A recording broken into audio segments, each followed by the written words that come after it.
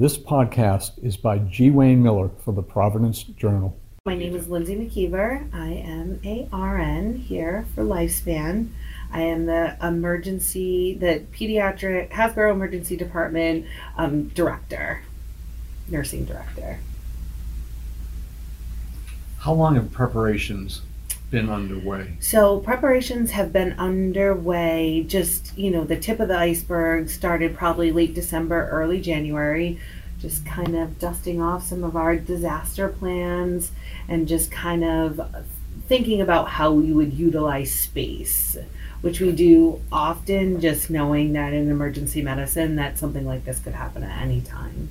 So we would start thinking that if we were to get a large influx of patients with a particular diagnoses, such as coronavirus, we would start trying to cohort them in the same space in the emergency department. So we would designate one section of the emergency department just for the treatment of these types of patients, and then we would try to isolate our other patients who are not here for that to see them in a different area of the So special precautions for this isolated area? Yep. So special precautions is that we would work on making sure that the air is negative pressure. So we would want to kind of make it like a closed area where we would have the airflow going out. So that way we would not, when you have something that's droplet or airborne, you need to be in a room with negative pressure. So we would have to make an entire pod of our ED negative pressure, and we would make sure that the staff had all the necessary equipment like masks, their N95s that they're fit for. We would make sure that they have a shield to go over their N95 masks. We have gloves. We've actually just started using gloves that go up a little further on their arm, so there's no exposure with their wrists, not risks. And they also wear a gown that goes halfway down their shin and ties around in the back. So this equipment is already available? Already available, and yeah. Has that area been created?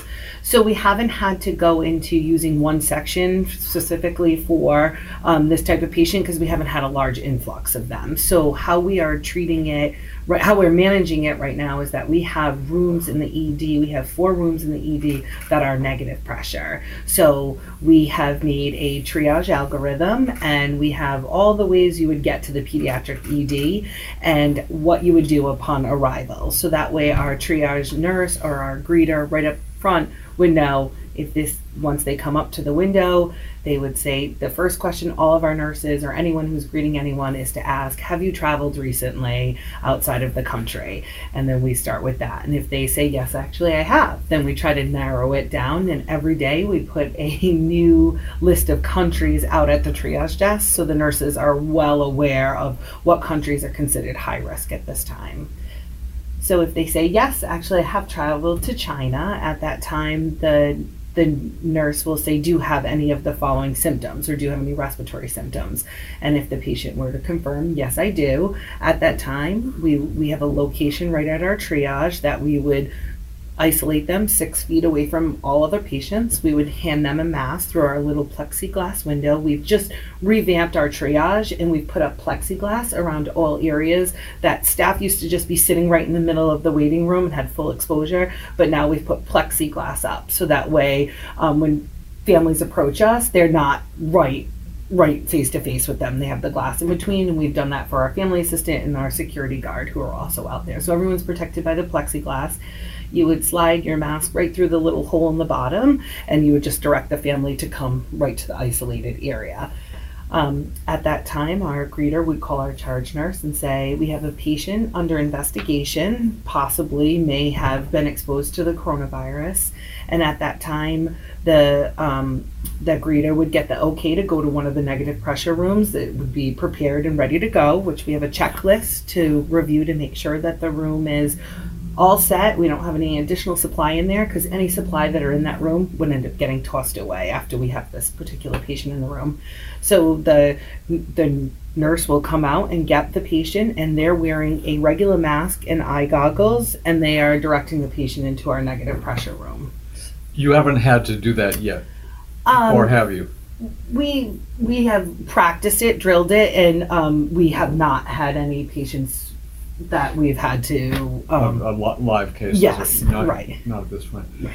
So go back just a little bit. This is the kind of thing that you prepare for in general. And it's not like this is the first time we've had a disease outbreak. Correct. So you're instituting procedures that were essentially already in place and perhaps enhancing some steps given the nature of the coronavirus? Absolutely. So we really got good at this during the Ebola situation. So in 2014, we really built up a lot of our policies and procedures. This is different in the sense that this is not bodily fluids. We don't have to worry about, some of the things we had to worry about with Ebola, but it was a great starting point and a refresher to staff to know, to go over some of these policies and procedures. So Christine, I'm assuming the same policies, procedures, and whatnot are going to be implemented at Rhode Island Hospital, the bigger hospital. Correct. Across the board for Lifespan, we've been coordinating on a system-wide basis. So while PD patients obviously might have different considerations, like parents accompanying them, the whole scheme of things is similar across all Lifespan entrances. Okay, so this is system-wide. Right. I actually did the education for the adult ED at the end of last week. So what are you hearing from frontline staff? And obviously we're talking nurses, but not only nurses, we're talking doctors and right, housekeeping, family assistants. There's a lot of mixed reviews. So because our nurses had some of this education from being a nurse during when Ebola came about, or even in school now, they are teaching about disaster management in college. So it's not brand new to nurses, but it's very different to talk about it and then actually have this happening in our community. So I would say I am very impressed by our nurses and their willingness to learn what the best thing to do is and how to care for these patients. They have really stepped up to the plate on this, so I'm very proud of them for that. But we all are nervous because there's not a ton of research to tell us about the coronavirus. So we're doing everything we should do for a patient who's on airborne precautions or droplet, but there's still a ton of questions about how long does it actually live on a surface, and how are we sure the N95 is enough, and we don't need a capper or a papper to take care of ourselves. So during huddles, we do huddles Monday through Friday, 8 a.m., 4, and midnight, and that's our time to really sit down and get the entire staff together, and that includes everyone. We invite our physician colleagues to join us during this time, our housekeeping staff, our unit assistants. Come and ask the questions. Ask, like, whatever you're nervous about today or worried, if you were to come in contact, this is the opportunity. Ask us these questions and let us help you answer them. 3 times a day. 3 times a day we do that. So it's almost like a team meeting. It's a team meeting. Yep, 3 times a day we do that. And on the weekends we have assistant managers who are on call to answer any of these questions, or if need be, they need to come in to help assist with any of this process. They certainly would, but they're also available to answer any questions.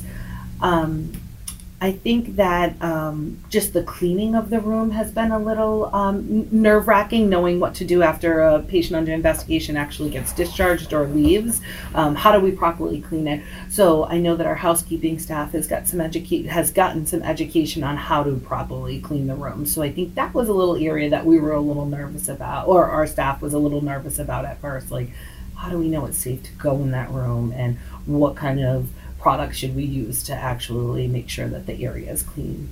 Obviously, you and Lifespan are in communication constantly with Department of Health, and they in turn with CDC and right, so forth. Yes. So our contact with the Department of Health is we have some point people in Lifespan who communicate with them frequently throughout the day, and then we all have a call at 12 o'clock and we sit as Lifespan leadership and we talk about what are some of the hot spots, what are some of the new things that we need to operationalize, and we have a meeting every day at noon to discuss that. Is there a sense of inevitability? I mean, Nicole Alexander Scott has she has said that. Right. Is that shared here? That is shared here, definitely. We are all preparing for the next steps of this to evolve.